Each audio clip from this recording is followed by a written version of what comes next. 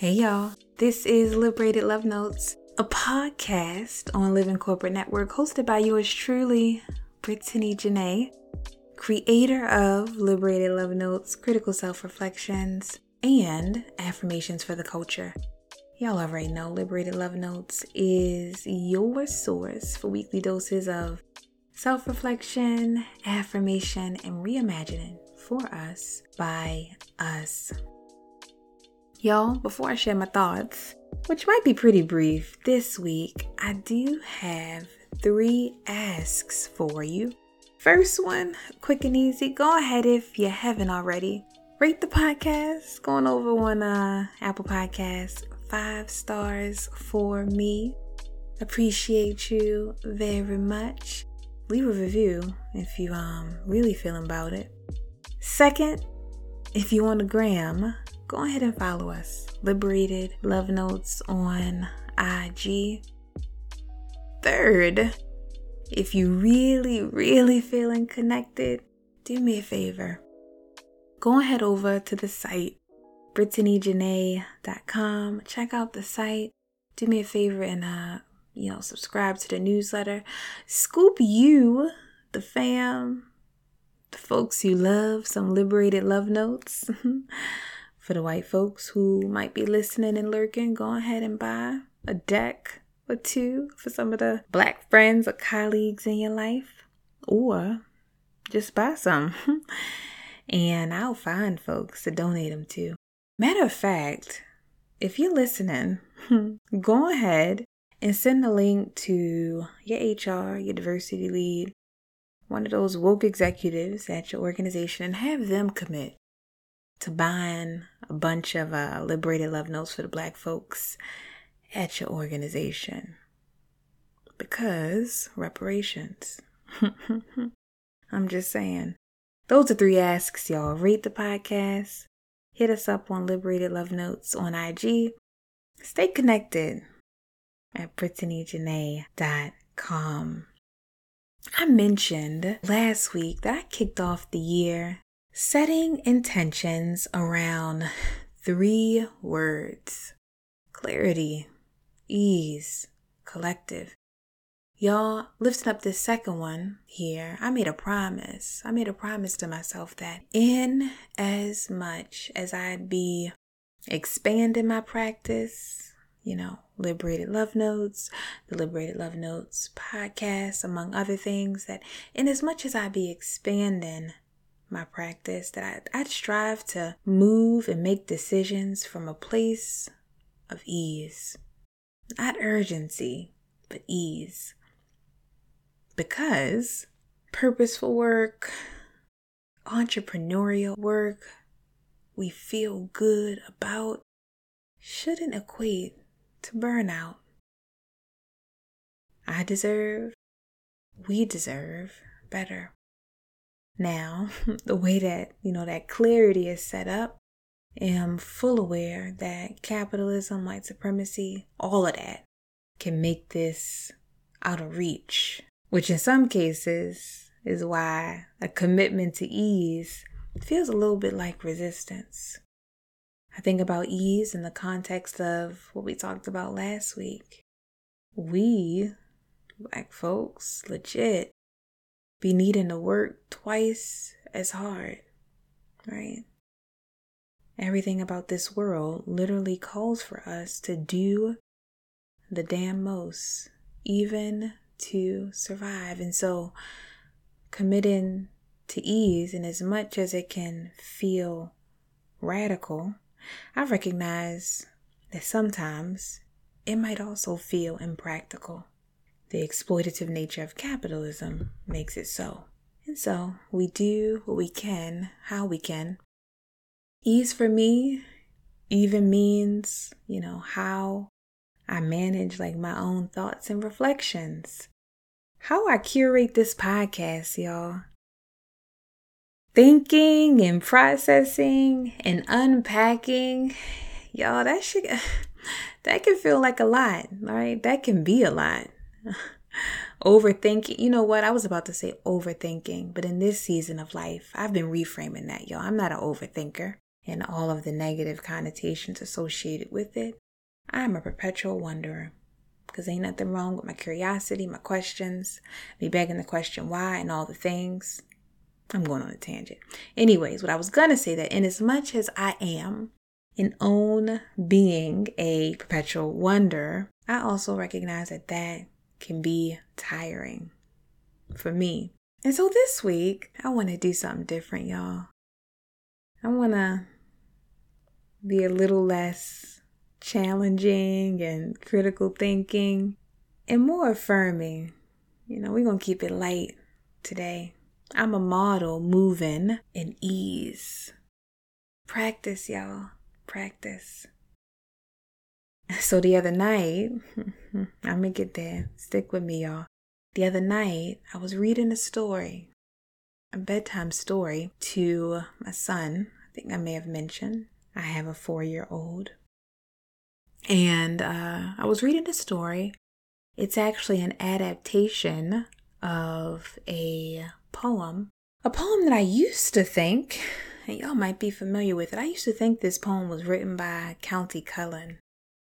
I've since learned that this poem was written by an elder out of Chicago, Eugene Perkins. He actually wrote this as part of a play, and this poem, or lyrics rather, were a part of the conclusion of the play, a wrap-up, so to speak. The name of the poem, the book, the lyric is called Hey Black Child. Y'all, I was reading this to Braxton the other night, and when I tell you, and as much as it was a good night bedtime story for him, I caught myself as I was reading getting all the way choked up.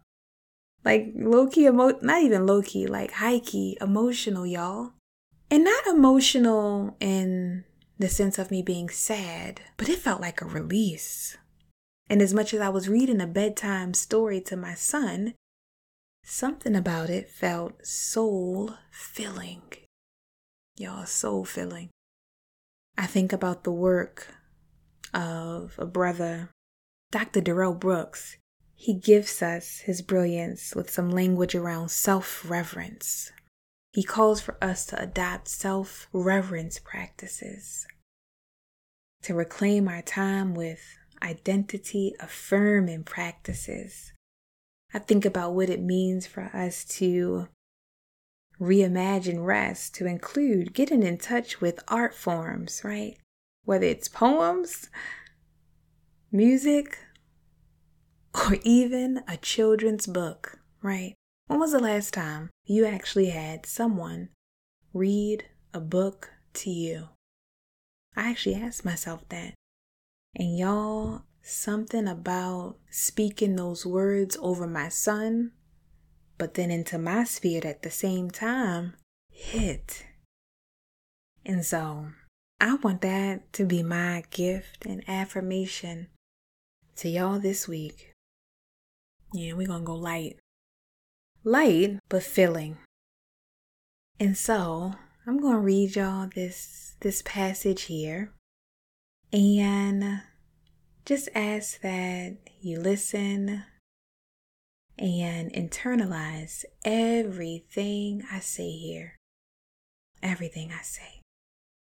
It's true to who you inherently are. And so it reads, Hey Black child, do you know who you are? Who you really are? Do you know you can be what you want to be if you try to be what you can be? Hey Black child, do you know where you are going? Where you're really going? Do you know you can learn what you want to learn if you try to learn what you can learn?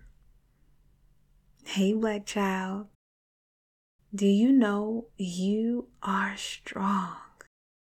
I mean really strong. Do you know you can do what you want to do if you try to do what you can do. Hey, Black child, be what you can be. Learn what you must learn. Do what you can do. And tomorrow your nation will be what you want it to be.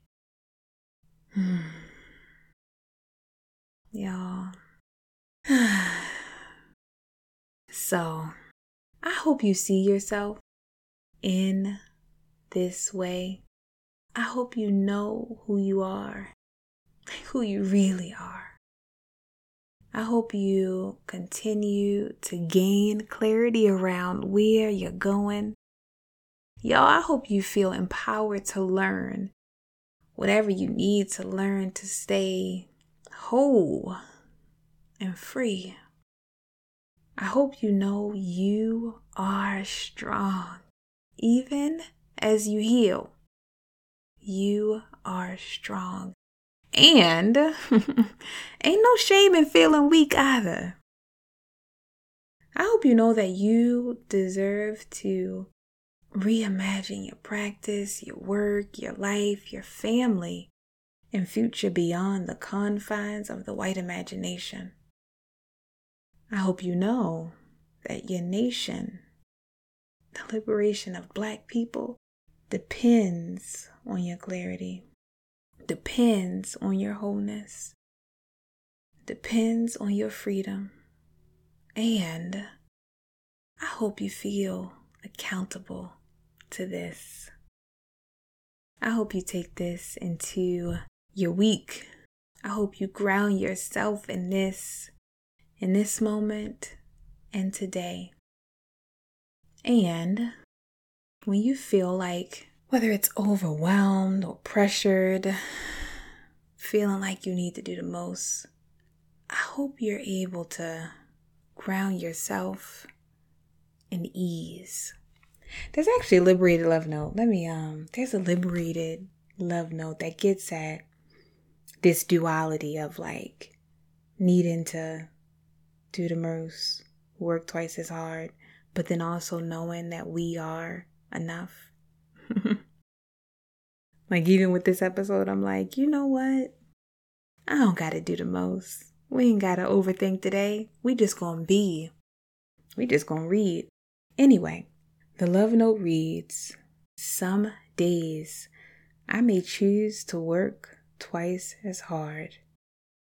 Other days, they gonna get what they gonna get. Always, my best effort is enough. My best effort is enough. I am enough.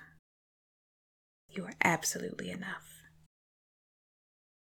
Peace. I'm gonna catch you next time.